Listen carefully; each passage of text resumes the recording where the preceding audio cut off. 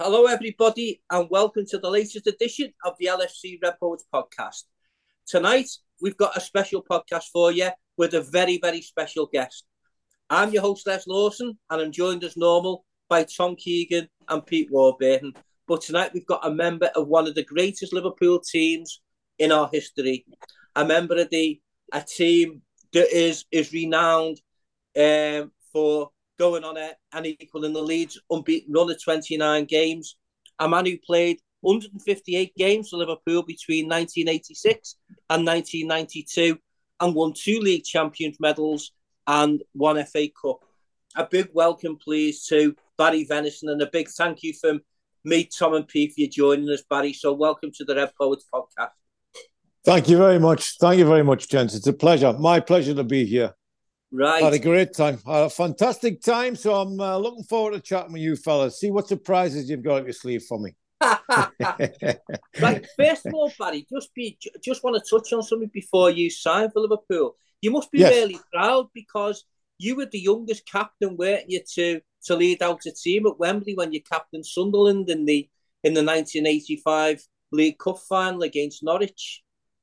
Yeah, that's a true statement, and I think that record still stands. I could be wrong, but I think it still stands. Yeah, I was very, very proud. Obviously, the day didn't end well because we lost the game. But yeah, I was a young whippersnapper. It was a huge occasion. Wembley was full. I think it was about 96,000, and to lead your team out of Wembley when you're such a young man and in front of that many people, it was fantastic. It was all the family were there. I had a load of mates. I found out when you get to a cup final, I found out you have a lot more mates than you did before you got to the final. I had mates everywhere. Yeah, we find that out, Barry, as well. As Liverpool get to a final, there's text messages and phone calls coming from every angle, and people you've even forgot about and you haven't heard from for years. You haven't got any spare tickets, have you? It's just the way of the world, isn't it? And especially, I mean, Sunderland were a massive club, aren't they? You know what I mean? They've got a massive fan base. So, when you get to a final, very similar to Liverpool, the world and the mother wants to go, don't they? So you are going to get lots of people that all of a sudden think, I'd love to go to that particular game and try and get tickets. But yeah, it must be. I mean, for you to still hold that record, it must be a great pride to you, Barry.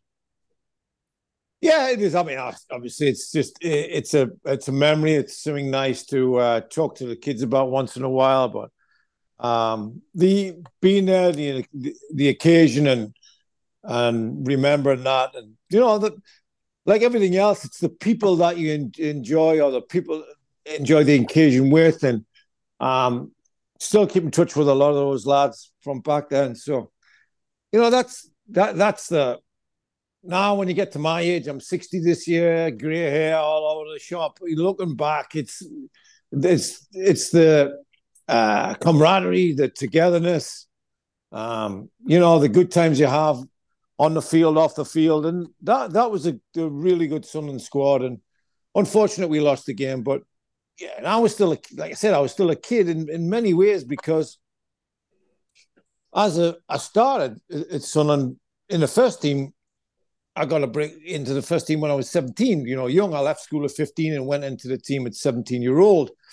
So I got a lot of first team experience very quickly. So I got a lot of games, made a lot of mistakes under my belt, but it wasn't until I left Sunderland. I mean, I'm captain Sunderland at one of the biggest occasions in the club's history, but it wasn't until I left Sunderland to come to Liverpool to realise how little I really knew about the game.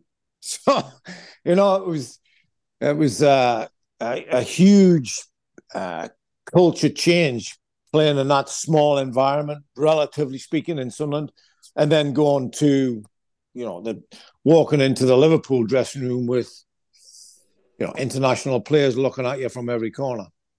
Yeah, so yours is a little bit of an unusual story, isn't it, about how you signed for Liverpool? According to reports, you actually wrote to a number of clubs to see if they were interested in signing you, and Liverpool, liked you as a player and went in and signed you for 200 grand. So can you tell us a little bit how that come about? Yeah, I can. I remember at the time I was looking to move from Sunderland. Things weren't going in the direction that probably I would have liked. So what can I do about it other than try and play as well as I can every game that I play? Obviously, that's a given. Train as hard as you can. You play as well as you can, and then you hope that there might be an opportunity to move to another club, possibly even a bigger club. So I got in touch with the PFA and I said, "Look, what else can I do?" I didn't have an agent. I didn't have an agent at the time. I'm a young kid. So what they informed me that I could do was I could write to any club that I want and let them know, inform them of my position. I'm available in the summer when my contract's up. These are the amount of games I played. These are the amount of goals that I didn't score. And I didn't score many. These are the amount of goals that I didn't score. Basically my experience.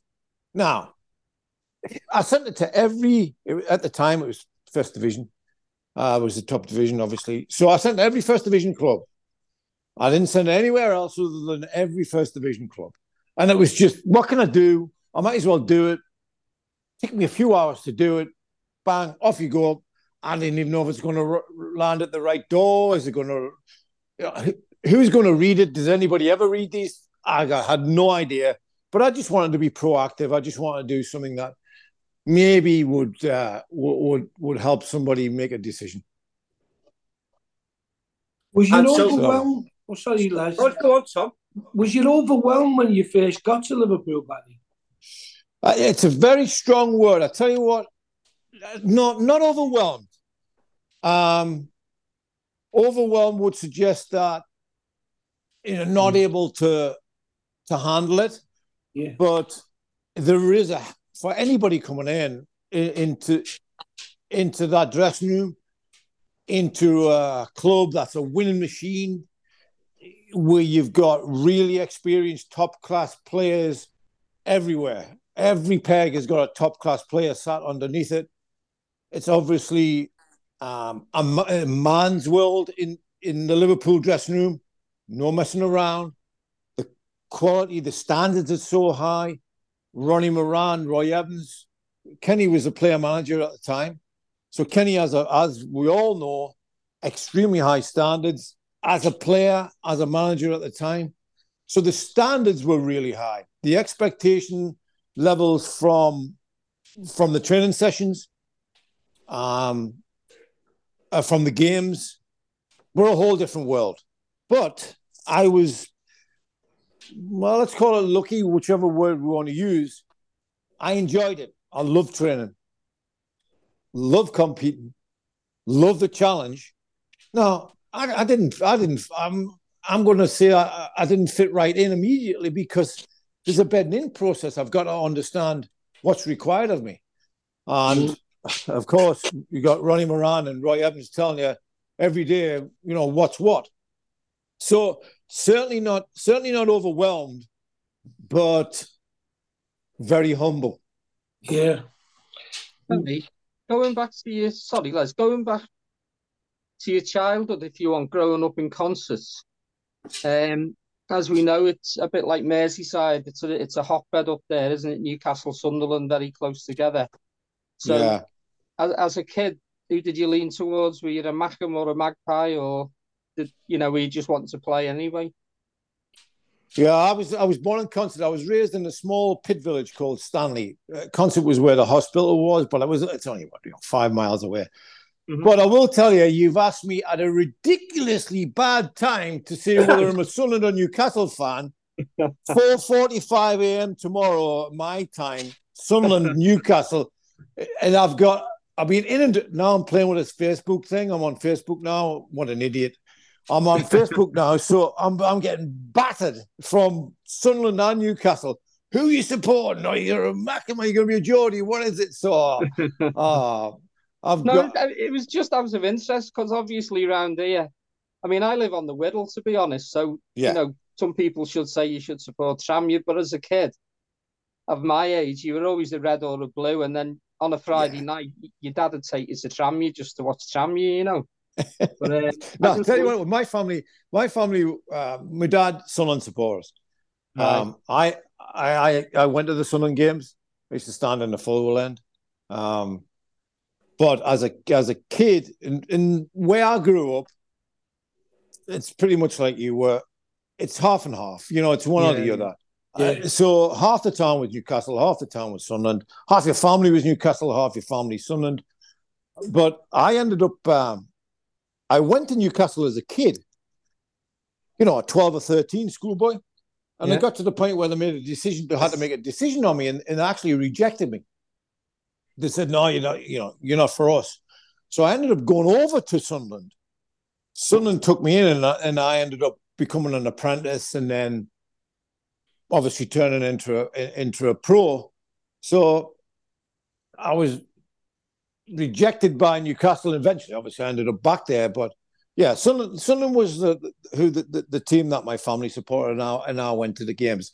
But for anybody officially or on Facebook or anybody asking the question, I just want an entertaining game, and I know the referee's useless, but I don't care who wins. So, Barry, just coming back to where we started and asking about how you signed for Liverpool. So you wrote off to the club. Who was it who contacted you and sort of made the step for you to come to the club? I thought it was a wind-up. It was about me and my missus were in bed at the time. It must have been about 10 o'clock. And the phone goes, Scottish accent, saying, "This is Kenny Dalglish." And yeah, sure it is. Okay. And I honestly thought it was a wind-up. It took me, I don't know, it took me 30 seconds, a minute just to absorb it and not swear down the phone, tell somebody, where to go. But it was Kenny who rang me and said, he'd like me to come down and have to talk to him about possibly joining Liverpool. Okay. What time? Well, what time where I'll be there. So yeah, but it was Kenny who called. It was great. So it must have been, with all due respect, it must have been a massive surprise to you. When you've wrote to all these clubs and the team that's done the double are the ones who pick up the phone and think, and a great boost for you and think, we think you're good enough to play for us. Enhance the squad and push for the first team place alongside, the likes of Stevie Nicol and Jim Begley, because they just took over that season from Phil Neal and Alan Kennedy, who were getting phased out the club. So obviously there was a change in the guard, the fullback, and Nico, could play in a number of different positions as well. Of course. So for you to sort of get that call from King Kenny, it must have been, wow, I'm going to go to the best team in the country. They just won the double. Liverpool had just won the double, so I'm going into a double winning team. Actually, let me backtrack a little bit. When I got the call, I'm going into a double winning club because I didn't know what I was going to be going in the team. Did I expect to be in the team? Absolutely not. There's lots of players went to Liverpool over the years around about that time. David Hodgson went down from the northeast, and very rarely did people or new additions to the squad quickly step into the team. So I didn't have any expectations of going and walking or going into the team sooner rather than later. I knew my football education was going to be enhanced dramatically, and he was going to a fantastic club, unbelievable players, the best club on the planet at the time. So I didn't even think about whether I was going to be in the team or not. I just wanted to get there and make sure that my first few training sessions were good. I didn't think that far ahead. But then obviously you get in. Pre-season's really hard. You're getting chewed up all over the place from running around. He's really good at that because he does it every day. And then into pre-season, you start to get a feel of games and the way the lads play and the teamwork, the team spirit, what's expected of you. And then after pre-season, I'd played a few games in pre-season. And then I think my first game was I actually started. I played in the Charity Shield. I think it was against Everton. So fast forward from the phone call, a month or two further down the line, and I'm now at Wembley in the Charity Shield. I mean, think about that for a young kid. I tell you. So how welcome did the players make you feel when you first joined? Because it's, as football fans, we sort of, we all get excited when you hear about the club signing a new player, but you never really think about a player going into a new dressing room, like when you're starting in a new job and you'd have to walk in the office for the first time or in the factory for the first time, and you might know a couple of people sort of, loosely, but through acquaintances and stuff, but you don't really know them, you don't know you're going to fit in. So which players was it at that time who sort of helped you settle in and sort of made you feel part of the dressing room, so to speak? Well, I'll tell you straight away, the day that I signed, when I stayed in Southport, at the hotel in Southport. I can't remember the name of the hotel. Kenny took me to the hotel, dropped me off. And that night at about, I don't know, let's say at 6:30, 7 o'clock, Mark Lawrence, I got a call from Mark Lawrence, and come on, let's get you out for a couple of beers. Okay, all right. I haven't even unpacked yet. You want, okay, so there was Mark Lawrence and, Gary Gillespie, Ronnie Whelan, the Southport crew, and just went out for, a couple of Budweisers, a couple of Becks, and then that was the start of it. So it carried on from there, because obviously the first day in the office, your first day at your new place of work, you're going in and you got butterflies. If you haven't got butterflies, there's something wrong with you, because you're going in having to prove yourself on so many different levels. You have to prove yourself. So there's an expectation. I had high expectations of myself, but you're going in and but it's not just, people are very welcoming in the football world generally. But let's say you got 25 characters, strong characters in the change room. Some of them are, the way they communicate softer, some are more warm, some are cold, some just take the piss out of you right from minute one. Everybody's different. So it's a matter of going in and finding out what the makeup is, what the characters are like. But strong dressing room, strong characters straight away. Big Alan Hansen ran the show. Rushy, there was Bruce, absolutely psycho off his head, and that wasn't just the first day. That was every single day I walked in there.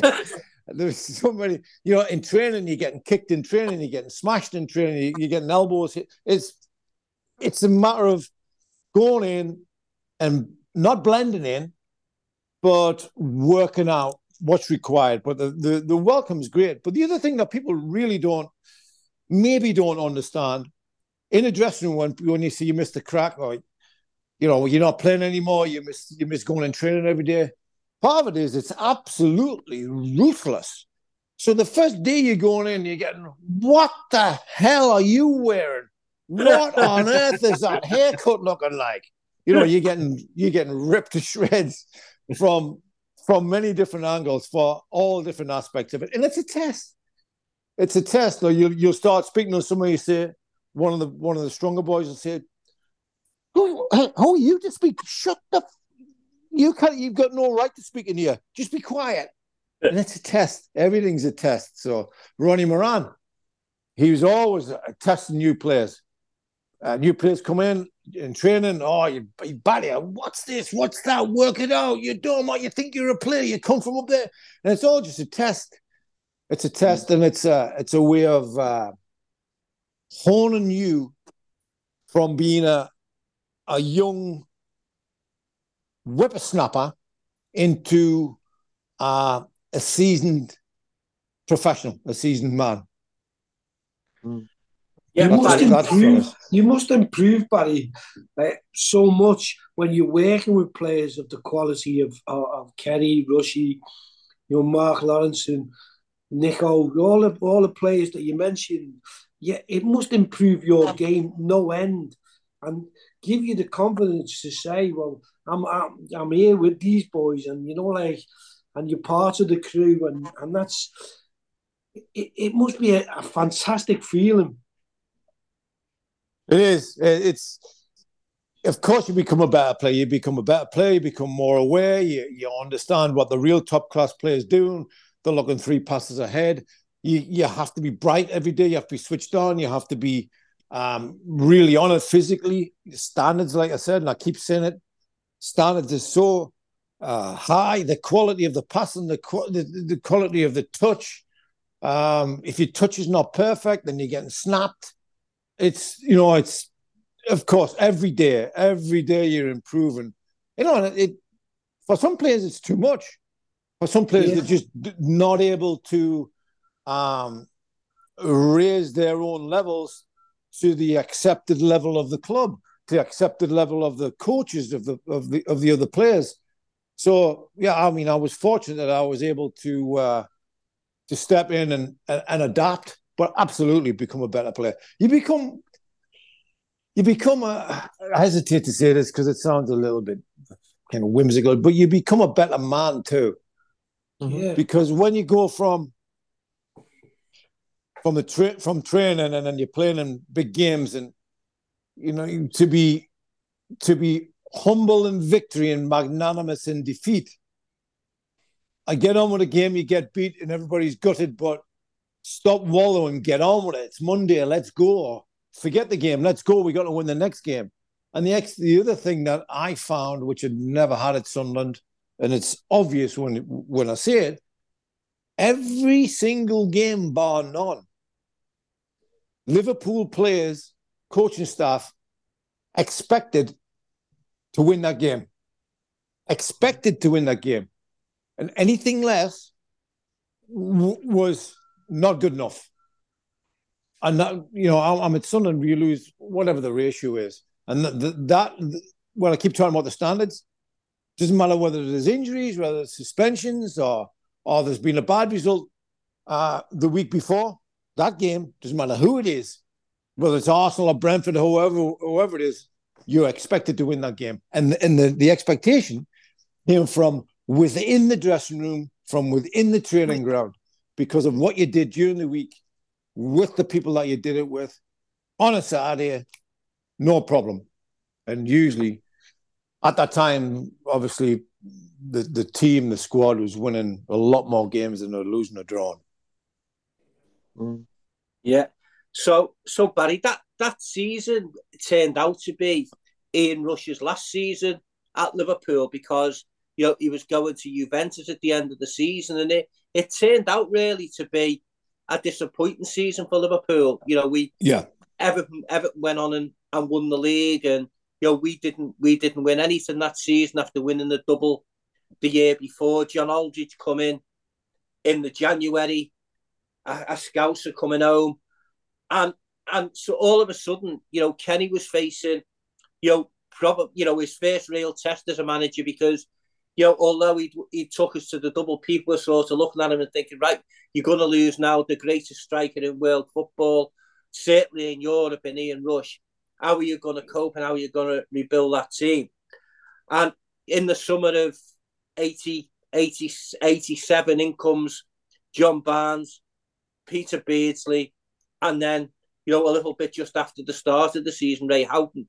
And you then become part, as I said when I did the introduction, of one of the greatest Liverpool teams that certainly we've had the pleasure of watching play. It's a team that still, when we get together and you're talking in the game, or you're going to games, or you're just sitting around having a chat, it's a team that we always refer back to and say how good were they. And the first game of the season that year against Arsenal, I think it was on that day that really we all realised how good it was. And what made that season even, I don't know if you remember this, Barry, but that season, if you remember, there was a big hole on the cup, and we couldn't play at home for about 7 weeks. We had to play all our games away from home, and that sort of got the appetite going, amongst the fans who couldn't get to the away games, about seeing this team.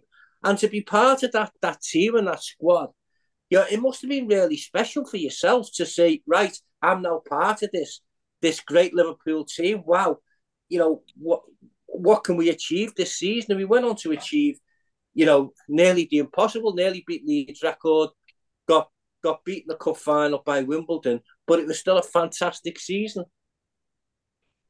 Yeah, it was a fantastic season. No wonder when you think about it. I mean, losing Rushy, no team would want to lose Rushy. But the players that were brought in, I mean, Barnsley, Peter Beardsley, Ray Houghton, not one of those individually could replace Rushy, obviously.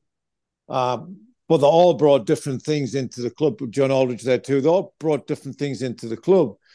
And I don't think anybody at that time was thinking, well, it's great to be part of this fantastic team, because that's not the Liverpool way. It's not the Liverpool thought process. It's a case of, okay, we've won that game, we got to train well, and we got to win the next game.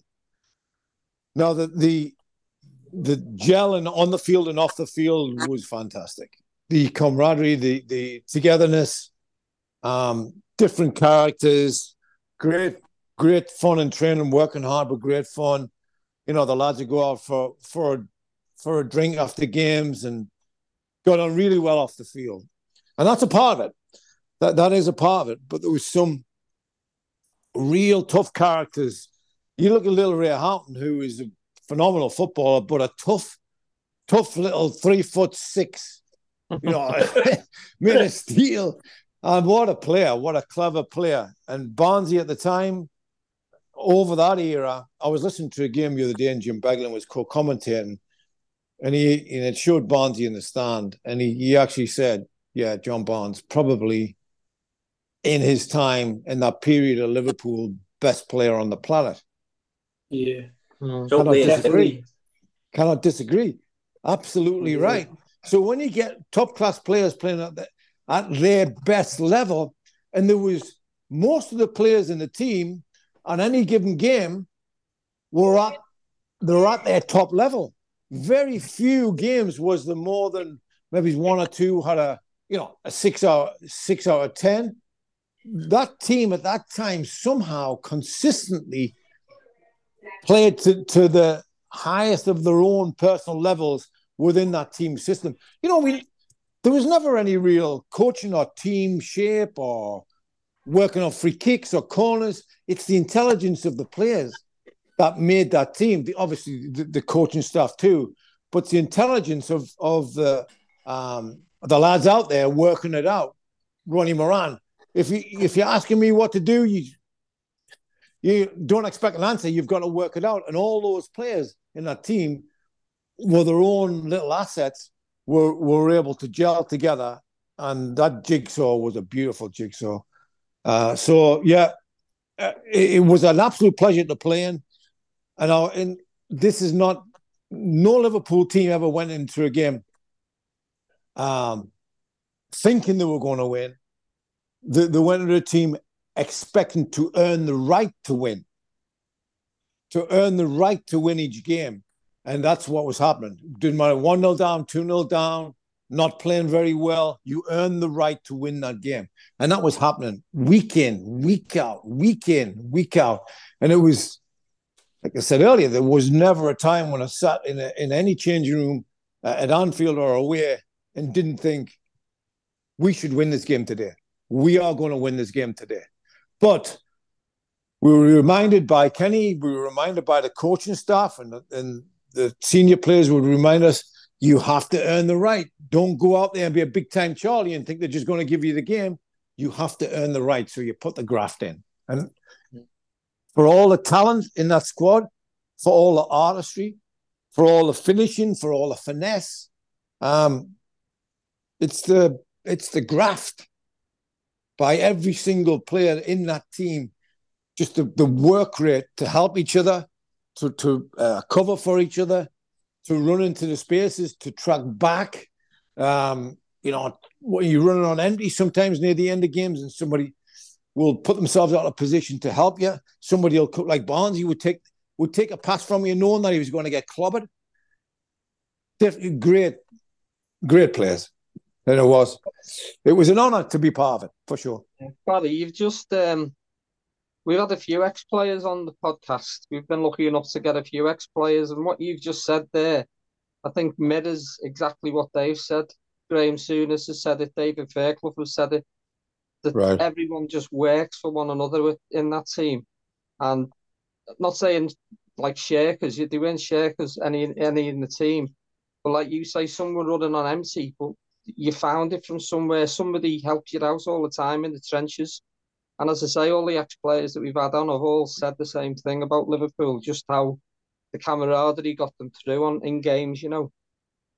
Yeah, it's a common theme, isn't it? And Yeah. you don't find out who the real men are in the team, or who's made of steel when you're 2-0 up at Anfield against Luton. That's not when you find out. It could be Stoke away on a Wednesday night, pissing down the rain, and you're 1-0 down, and Kenny's got his face on. Then you find out who's the real man, who's going to dig in, who's going to put the tackles in, who's going to grind this out. You go with a Man U and you end up maybe he's going to goal down or 2 goals down. Then you find out who's going to try and hide behind the blade of grass, who's going to stand up. And that's what made the great. I mean, Kenny and Suey, they were in great teams as well. And that's the common theme. Relying on the men beside you. And sometimes you had to lean on them because you weren't having a good time. But they would gladly help you out. It's amazing. Yeah. It's amazing when you're talking about, you said before about it was a beautiful jigsaw. That was the secret, wasn't it?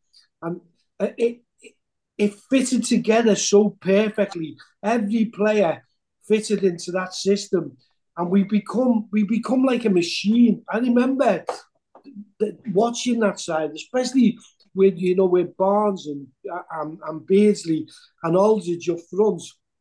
And what you said before, you felt with them three, you always had a chance, no matter who you played, because they were so exciting and they worked so hard with everyone behind them. It was a brilliant time to support Liverpool Football Club, that team and that period. It was a brilliant time to be a defender as well. I'll tell you what, I mean, for the midfield lads, we had a great blend of midfield lads with being able to pick a pass out, put a tackle in, cover the ground. So, score a few goals here and there. But from a defender's point of view, I mean, I was an old-fashioned defender. I don't even think they exist anymore today. But I go out personally. I'll go out if I'm playing right full back. My first job is defend. My first job is to twat that left winger or whoever it is to make sure he's not having a good game. That's my priority. Then after that, how can I contribute to the team going forward? But if we were away somewhere, we were in the trenches, and as a back four, we were kind of stuck a little bit, or we were up against it. We knew the team didn't have to create a phenomenal passing beautiful pattern of play. We knew we had individual players, especially people like Barnsley, who you give him half a chance. You give him one little breakaway, he's running against their back four, running against their centre-halves, or running again. He could jink inside, go outside, trick it, cross it for Aldo, bend in the top corner of his right foot. We knew that with the players, the amount of firepower we had in the team, that as a defender, you do your job, great chance you're going to win the game. And I mean, as supporters, I'm sure you found the same. You go on and you go away from home, or you go to watch the home games, and you know that there's going to be defending to be done, but you're so looking forward to the other end in the last third and some of the stuff that went on. A couple of weeks ago, I watched a few videos of Barnsley. I mean, what? You cannot believe it. You cannot believe how easy he went past people, how quick he was, how strong he was, how good in the air he was, by the way. How really good in the air he was, especially in his own box, defending. Yeah, I'll tell you, Barnsley was underrated at the time. Underrated by and Alan Hansen. Alan Hansen, one of the best players I've ever played with. Unbelievably underrated. Such high standards. Big Al patrolling the back four. Very demanding. Very explicit. Very explicit in what he wanted. Very loud when he didn't get what he wanted. You drop off a yard or two or you'd be right on you. But such a strong leader, fantastic footballer. Every game, every training session, competing. So that's the standard of character and quality of player and professional that was right through that squad at that time. Yeah, you said something there earlier, Barry, that Graham Souness also said when he come on the podcast, and he said to us when he was making his debut, he was in the dressing room, and he's looking around. He thought to himself, "Oh, I haven't been told what they want me to do here." So he went over to Joe Fagan and asked him the question, "How do you want me to play?" And he said, "He'll just come out with a mouthful." And you've basically just said exactly the same. And Graham said, "I never ever asked that question again." You know what I mean? And that just, and as I say, it shows, that once they identified a player that was good enough to play for Liverpool, you shouldn't be asking them how you should be playing, because they've already identified that you're good enough to be here. So you should know how to play, and that was their attitude, wasn't it? As you said before, it made you grow both as a player and as a man, because you had to take responsibility for your own looking after yourself, both as a player and what you do and your standards in training, and also when it comes to match day, you had to be on blob to play, and if you weren't, they would, at that point, they would let you know. Yeah, I mean, arguments between players in the dressing room or on the field is common. In the training ground, it's common because the players were exacting of each other. They demanded high standards, and anybody dropping below, it was ruthless. Not wouldn't let anybody drop. And we talk about leaders in a dressing room, and that squad had many. Most of the lads in that squad were internationals. Most of them were. But it just made me laugh so much with the Suey one, because it's exactly the way it is. If you ask Ronnie Moran, where do you want me to stand on the corner? What? You asking me where you want me to stand on the corner? No, you ask the question once, maybe twice if you're stupid. But work it out, son. Work it out. You're the player. You're the superstar. You're the one getting paid the money. You're not getting paid what I'm getting paid. You work it out. Yeah, it's good. Tremendous. It makes me laugh, Barry, actually, in the modern day now, when you see substitutes coming on and they're showing them charts, what you've got to do. And we're thinking, God, they've got the iPads out. They've got the iPads out. I know, and we're sitting in the stand thinking, why are they asked what they've got to do? If I was asked to go on from the main stand for the last 10 minutes, I'd probably have an idea what to do. I wouldn't need an iPad to show me where's the stand, No, but there's several times, because Stephen Nicol was right-footed, left-footed, run all day. He could play right back, left back, centre half, midfield. He could play everywhere. So Kenny had a really nice problem when me and Steve Nicol were in the team, because I'd played earlier in my career in midfield. I'm not in the same league as Steve Nicol. I'm not suggesting that, but he had so many options, and Kenny would name the team, now before the game and say, "Okay, this is the 11. Venez, you're right back.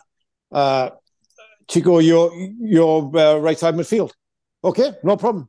And then just before we're going out, as we're walking out to go on the field, he'd say, "You know what? Use two swap. No, Chico, you play full back. Venez, you play right side midfield. Okay." But we're not going back into the drawing board and say, "Oh, hang on, where do you want me to go? Where do you want me to go? Do you want me to stand?" It's different, completely different. Yeah. It was just adapt. You had to adapt, and if you look at the Liverpool team at that time, the energy and the aggression and the way that the whole team as a unit closed down, hassled and harried, and very similar to what Jurgen Klopp's doing now, right?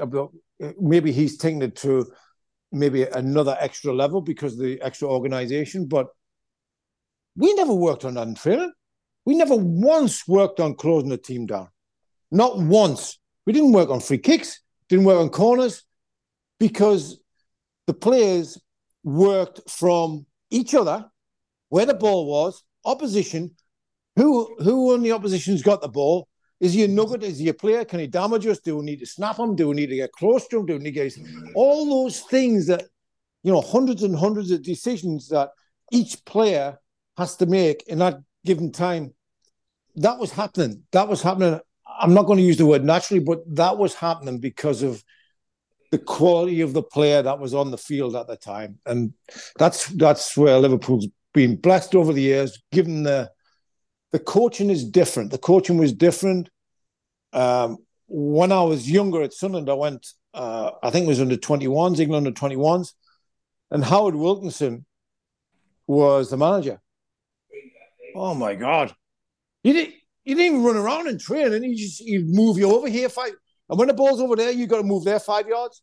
And when it goes from the right back to the centre back, then you got to move here to here, and he's got to hold you, moving you like a waxwork dummy. Absolutely, what? The robots. Liverpool was complete opposite. The coaching staff and the manager had complete confidence in every player. You knew you had confidence in you because you're in the team. You've actually got a shirt on and you're running out as one of the first 11. Enough said. The confidence, we know you're a good player. They never say that. But they're telling you you're a good player because you're in the team, you're in the squad. So get out there and work it out. We trust you. We trust you 100%. Now, just work it out. Deal with it. And if there's an issue, deal with it. And that's what made the problem solvers. And that's why a lot of the stuff looked instinctive, but it's because people were just following their own intuition and football brain. Because football brain was much more important than any kind of intelligence IQ test, as I think a few of the lads would attest to, by the way. I think Nico would have failed. You just went straight for a name. You went straight for the name that was in my head. It's a credit to you, Barry, because you played over 150 games for Liverpool, so you must have had something about you, mate. Yeah, definitely. Thank you. Definitely. I would hope it was more, but I was out 10 months with I had 3 operations on my Achilles, and like 2 on one and 1 on the other. So that wasn't a good place to be. But yeah, to play for 6 years at Liverpool, for those coaches and the managers, and to be around that environment, the family environment, to further my football education beyond that I could ever believe, as a player, as a man. Yeah, I was lucky. I mean, do you have a favourite game, Barry? A game that sticks out in your mind during your time there? Not really. The only one I can really remember is just because I came on a sub after I'd been out for a while. We played Swarovski Tyrol, Austrian minnows at home, and Suey was manager at the time, I think. And I'd been out for a long time, and he brought me on near the end of the sub, and I didn't know who to pass to, so I ended up just smacking one from out on like 20 yards, and it ended up going in. I remember that one, but I think the thing that's most imprints itself on you is winning the league for the first time. Yeah. But it's not a one game FA Cup final celebration. It's a grind all the way through the season, earning the right all the way through the season. And the cream will always end up, apart from the last game against Arsenal, the cream will always end up the best team will win the league. The best team will win the league. That was said over and over. It's the best team consistently over those games. So almost a bit of an anticlimax when you get towards the end of the season, and you've won the league. So it's because it's not one game, but when the achievement and the satisfaction, it's difficult to measure. Yeah.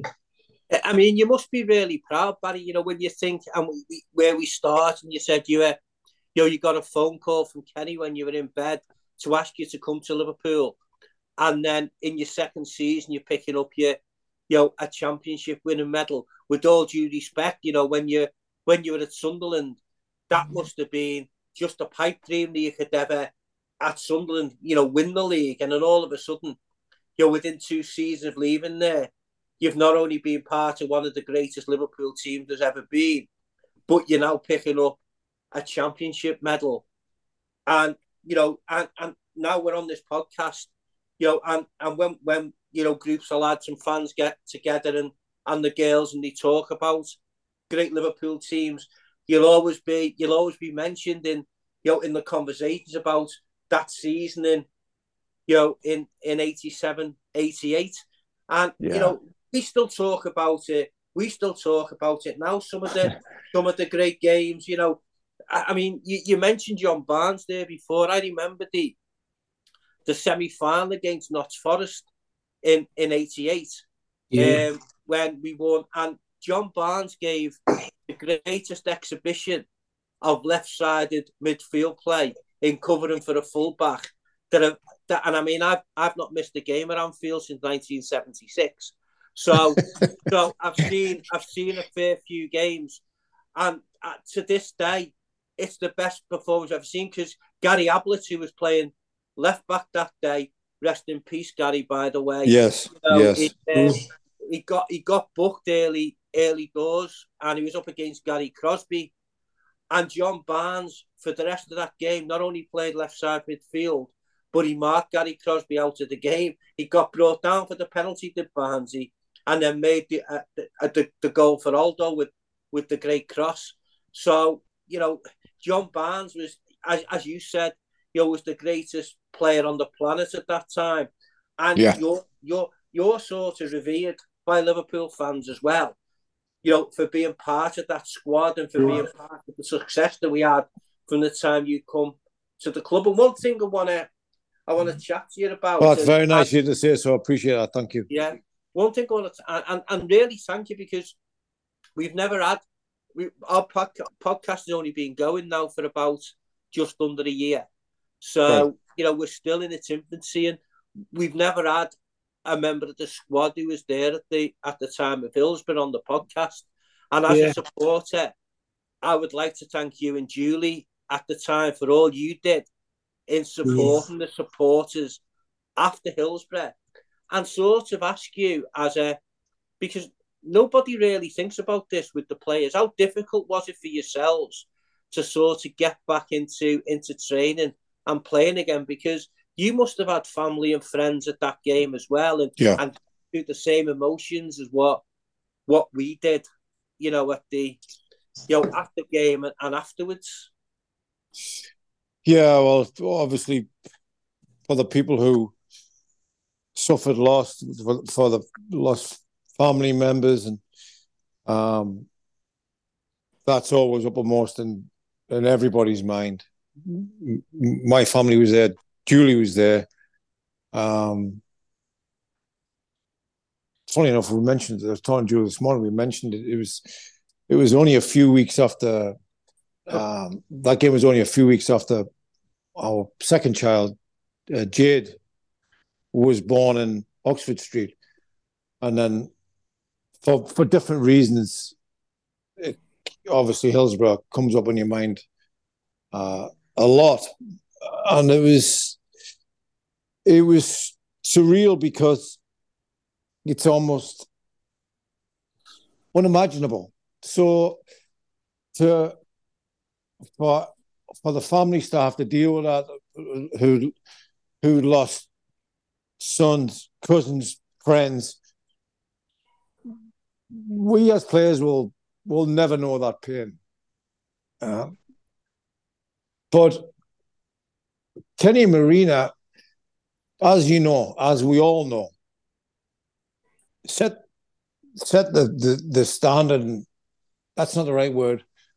They set the example of how to try somehow to work through this and do the best you can for everybody who needs support, needs help, needs either a shoulder to cry on or somebody to talk to. And Kenny and Marina were selfless, beyond what anybody could have imagined. And that was the example set to the players. And we felt exactly the same, obviously. And we tried to conduct ourselves in a way that was supportive, trying to find some kind of positivity in there, if at all possible, at any time. The whole world changed. We weren't training. We were going to funerals. Obviously, we were going to hospital. So training and playing football became irrelevant to a degree. But we all realized that it was so relevant. Eventually, it's so relevant because it's the glue. It could be the elixir that helps people in a way, helps fans in a way, helps Liverpool as a city to try and heal from start the healing process from within. So we felt we had a responsibility as a team, as a squad, to do our very best to win, the games going forward, win all the games going forward. But training was subdued. You find yourself, maybe having a little bit of a laugh, and then you think, then you're checking yourself, thinking, well, is this really appropriate? What I'm doing now. So you're second guessing, and it was strange. I'm never going to say it was hard for the players, because it wasn't hard for the players. It was always about understanding and helping the families and doing it that way. So it wasn't difficult for us. It was just a unique set of circumstances that unfortunately we were in.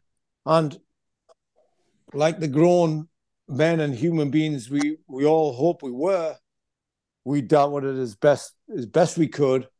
I think we lost our fitness levels to a degree, but that's natural. Not lost.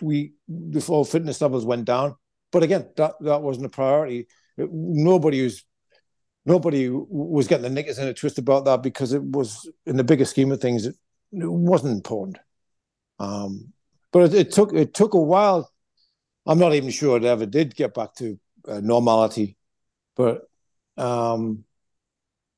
it took a while to get back into an acceptable emotional routine. It took a while, but it wasn't difficult. I will not say it wasn't difficult for the players. We just tried to adapt to help the city as much as we could. Yeah, I think that all three of us were at Hillsborough. Obviously, I wasn't. I was in the stand above the left-hand lane, and the fact what you did, as players and as a squad, I just, the admiration I have for you and the love I have for all those players who were there at that time is beyond anything, because you were the biggest help and support that helped us sort of come to terms and try and move forward for something that none of us, had ever experienced before. And, it just kept coming at you in waves and waves and waves.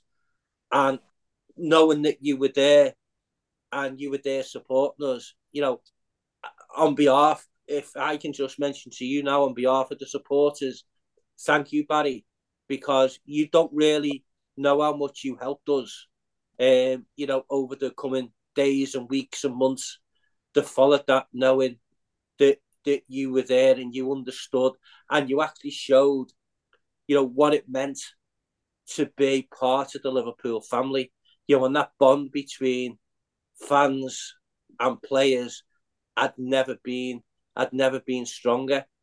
And Kenny's knighthood should have been there, in 1991, not waiting years and years later for what he did. Him and Marina, and as I say, on behalf of all Liverpool supporters, you're the ones listening to us, just thank you so much. Yeah, definitely. That's very much appreciated, and it was definitely. It is a tragic bonding process in so many ways, but great human beings in the dressing room. Great human beings, normal human beings do whatever they can to help in any way, but very generous of you to say so, and that's obviously very, very, very well appreciated. My wife Julie's in the room next to me, and she'll be glad to. She'll be really pleased to hear that. Thank her very much, because as you say, the wives, they were. You don't really think of the wives as being part of this, but they were exceptional. All of them, led by Marina. They actually come to the parapet, if you want to call it that. They come to the forefront, and we're there to hug people and show empathy to people and give them a shoulder to cry on, when it was needed. And that's that nobody expected, or no wife of a footballer expects to be a bereavement counsellor, which is what you all were at that particular time. So when you've finished the podcast, Barry, please say thank you to Julie on behalf and of all other Liverpool supporters as well. Yeah, that's very nice. Thank you. Yeah. So just moving on, we just to try and lighten the mood a little bit. Just want to ask you: were you in the dressing room when Alan? No, Hansen, I wasn't there. No, I wasn't there. When Alan Hansen walked in and wound Steve Nicol up when he said he was going to be Liverpool manager after Kenny resigned. Yeah, I was there. I remember it.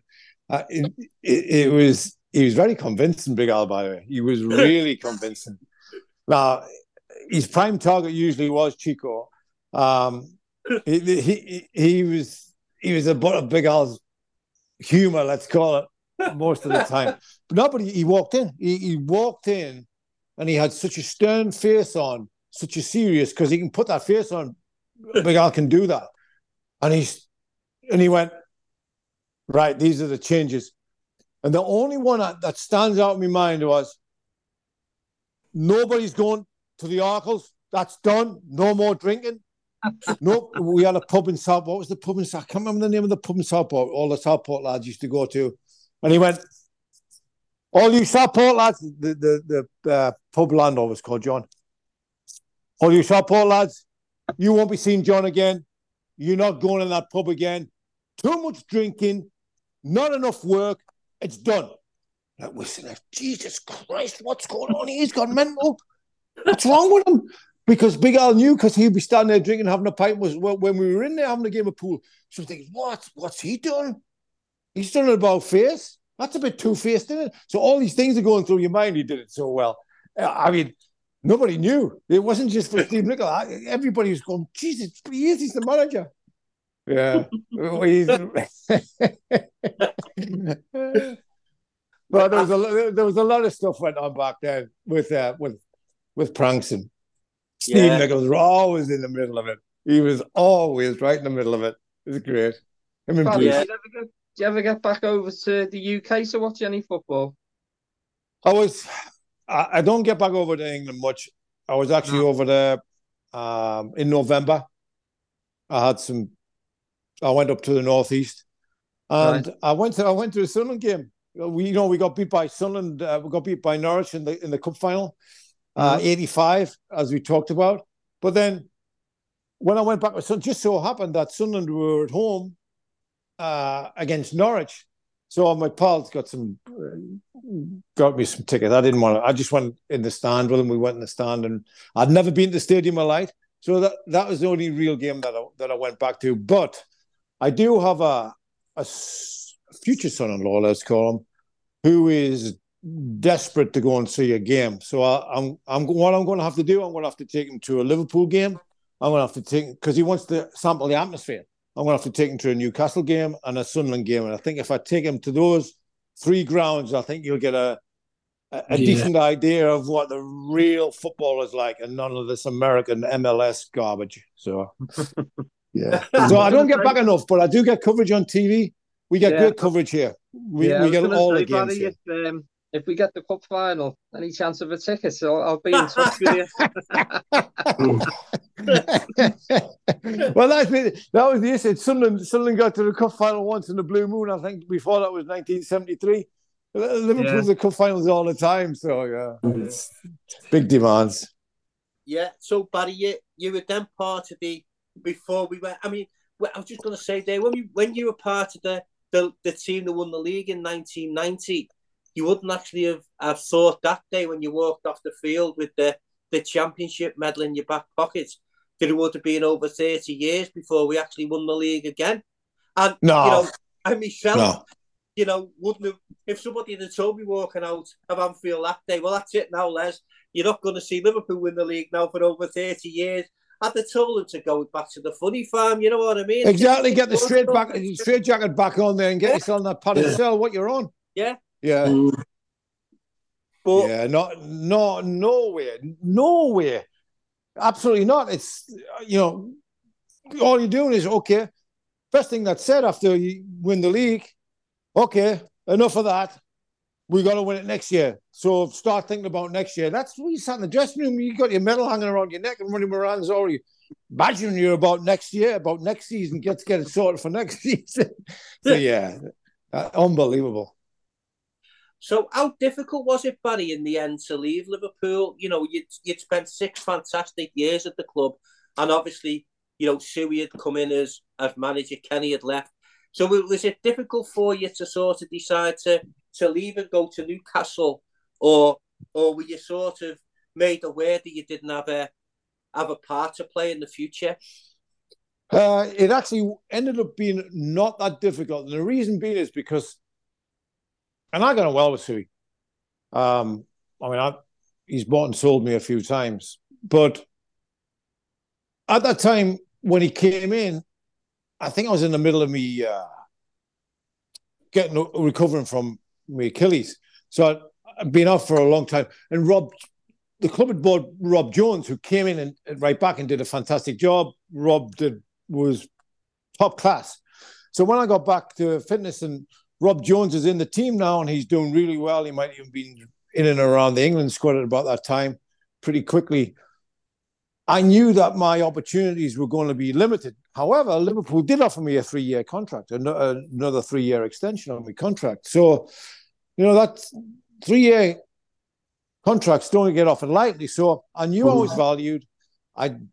My route to the first team was blocked by a blossoming young top class player. So likelihood of me playing many games, not high. So when it came around the opportunity to go back to the Northeast, I spoke to Kevin Keegan. Then it ended up me going to Newcastle without any regrets leaving Liverpool, only fantastic memories. So it ended up not being a difficult. It wasn't a gut wrencher, because at that time the timing was right for me to go and look at a different challenge. But I will say this: not when I left Liverpool, when I went into Liverpool 6 years previous, and I left, 2 completely different people. I was boy and man. So when I went to Newcastle, because of my time at Liverpool, because of my experience with top class players, with the standards, and with being real men and grown ups and get on with it and work it out, I was able to take all that now 6 years of experience with me to Newcastle and help other people in the way that I was helped via the Liverpool standards, via the Liverpool family. So I was able to take that. And Keegan wanted that from me, so he wanted me to play a big part in that development of the club and bring that element of that into the club, which was a role I enjoyed. I've always been a big mouth and a leader and pull people around. So to be a leader, you've got to have a big mouth, and I qualified for that pretty well. So to go to Newcastle and be a part of it, a big part of it, was exciting new challenge. So yeah, it wasn't difficult to leave. Right.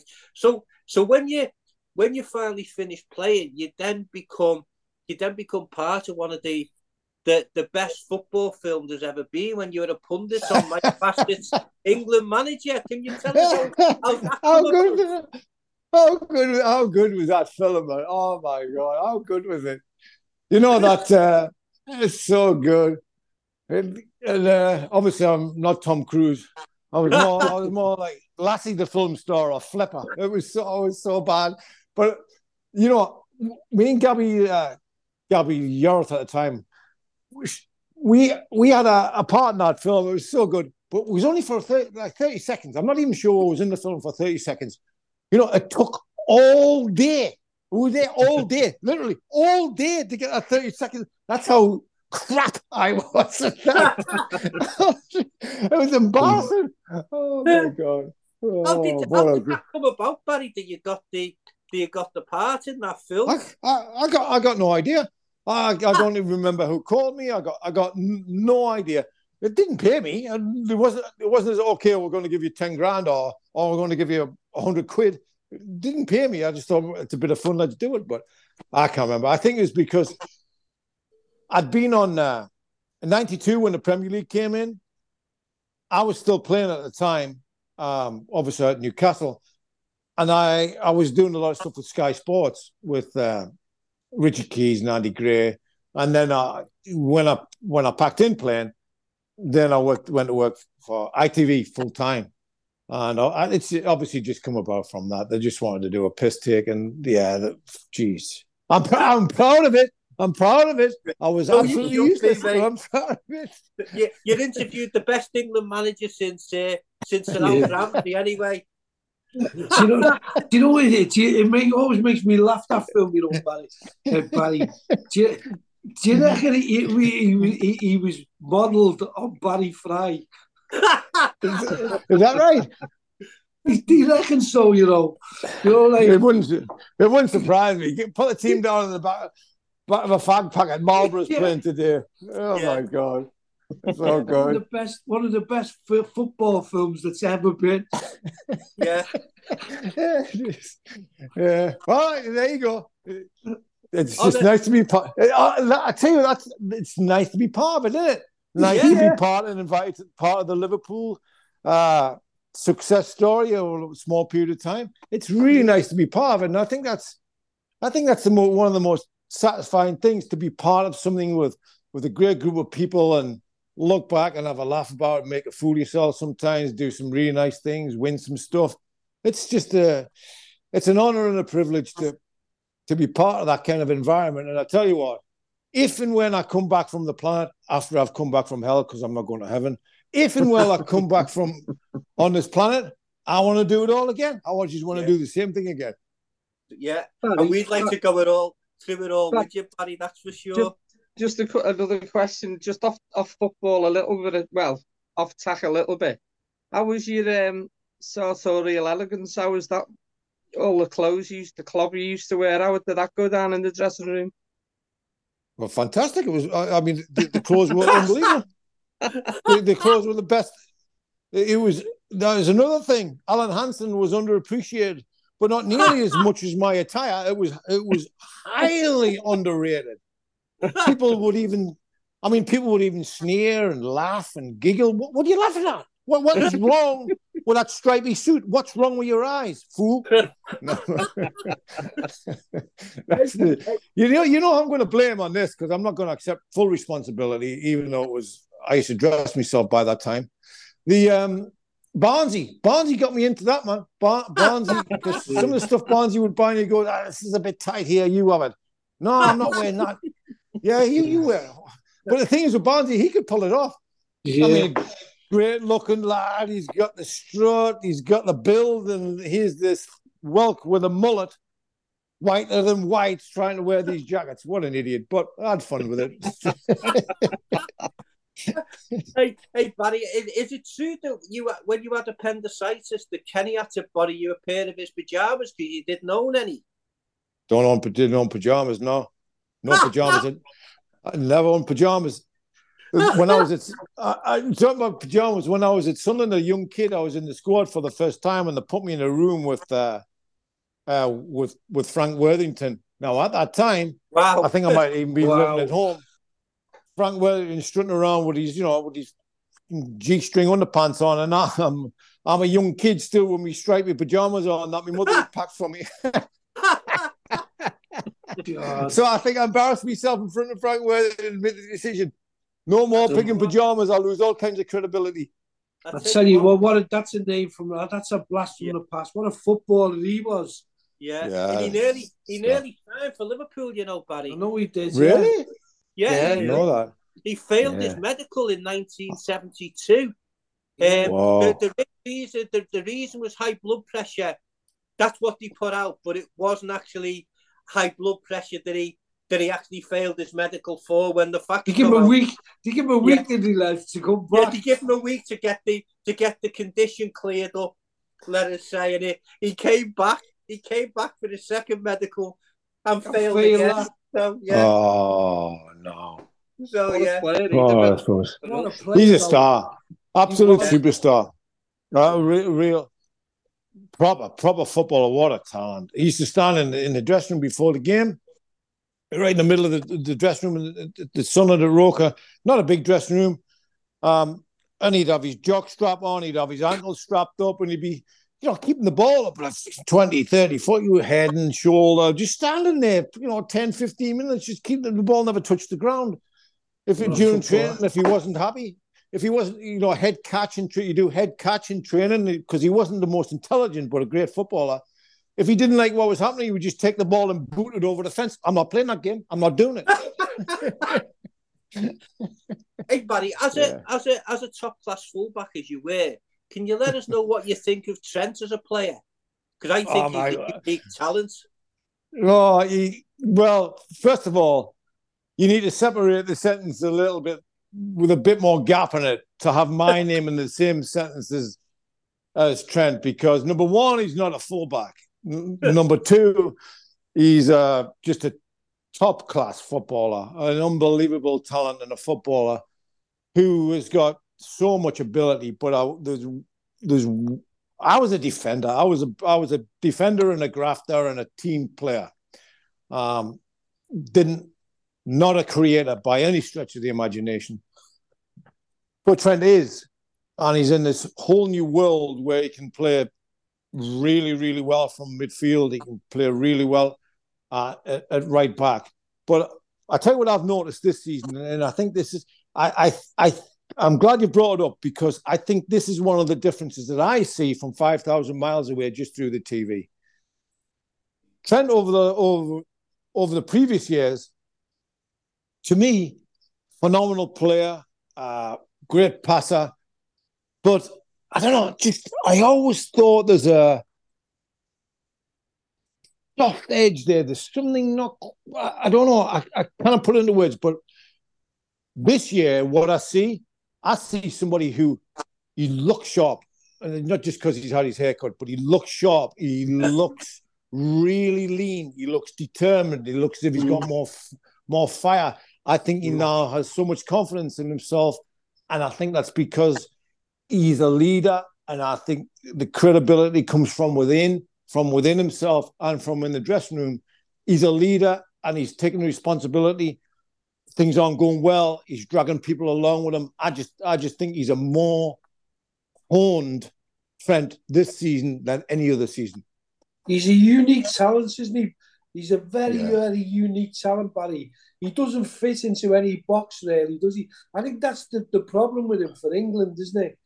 Because I don't think Southgate has a clue how to get the best out of him. I was probably right the first time. I don't think Southgate's got a clue But, yeah, you don't have to use the other words in that sentence. I can throw that away. But he's a unique talent. We were talking about it the other day. He probably, as Mike, one of the other podcast other lads said, he nearly produced the greatest goal of like probably since Van Basten. You know, like the other night. He's an incredible footballer. But Jürgen seems to have got the best out of him this year. He really has. You're right. Yeah, he has. He meant that, by the way. The first thing you go is, did he really mean that? He meant that all right. He did. Yeah, he did, yeah. A couple of inches away, yeah. It was phenomenal. The goalkeeper never expected him to do that. Well, let's be fair to the goalkeeper. Nobody apart from himself expected him to do that, and he just made his mind up half a second before he struck the ball he was going to do it. Phenomenal. Great. Yeah, he is a unique talent.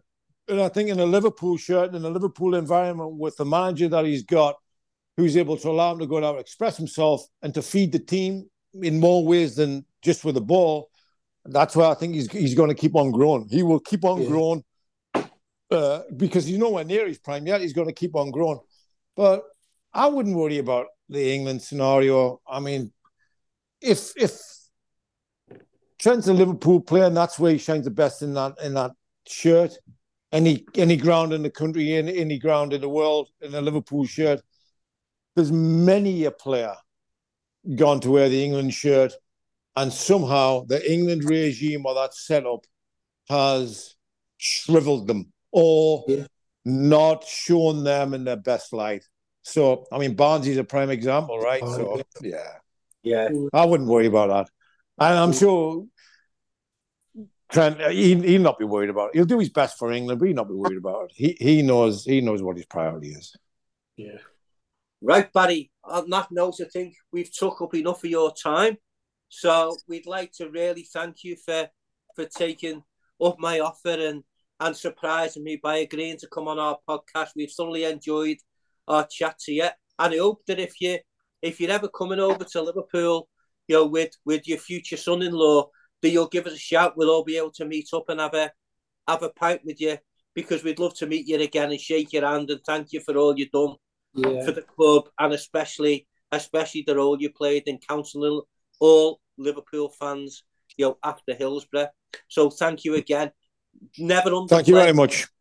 Thank you very much for inviting me. Thank you very much for inviting me on. And it's what I'd like to say. Sorry to interrupt you. What I'd like to say is that it's been an honor and a privilege to be part of the Liverpool family, to experience it, to enjoy the people, to enjoy the relationship with the supporters in the stadium, in the street, and with genuine, authentic people, great supporters like yourself. It's the association and the warmth is very much appreciated. Thank you. Yeah, Barry, never underplay the part that you played in our success, please, because you were an integral part of that success from the time you joined the club until the time you left. So from the bottom of my heart, I thank you for that, and for giving us so much pleasure, in watching so many successful Liverpool teams and squads that you were part of. So on that note, we'll end this special edition of the LFC Red Post podcast. A big thank you to Tom, Pete, and our special guest, Barry Venison, for joining us tonight. I'm your host, Les Lawson, and as I always do in ending this podcast, to say, justice for the 97, don't bite the sun, and you'll never walk alone. Until next time, see you soon.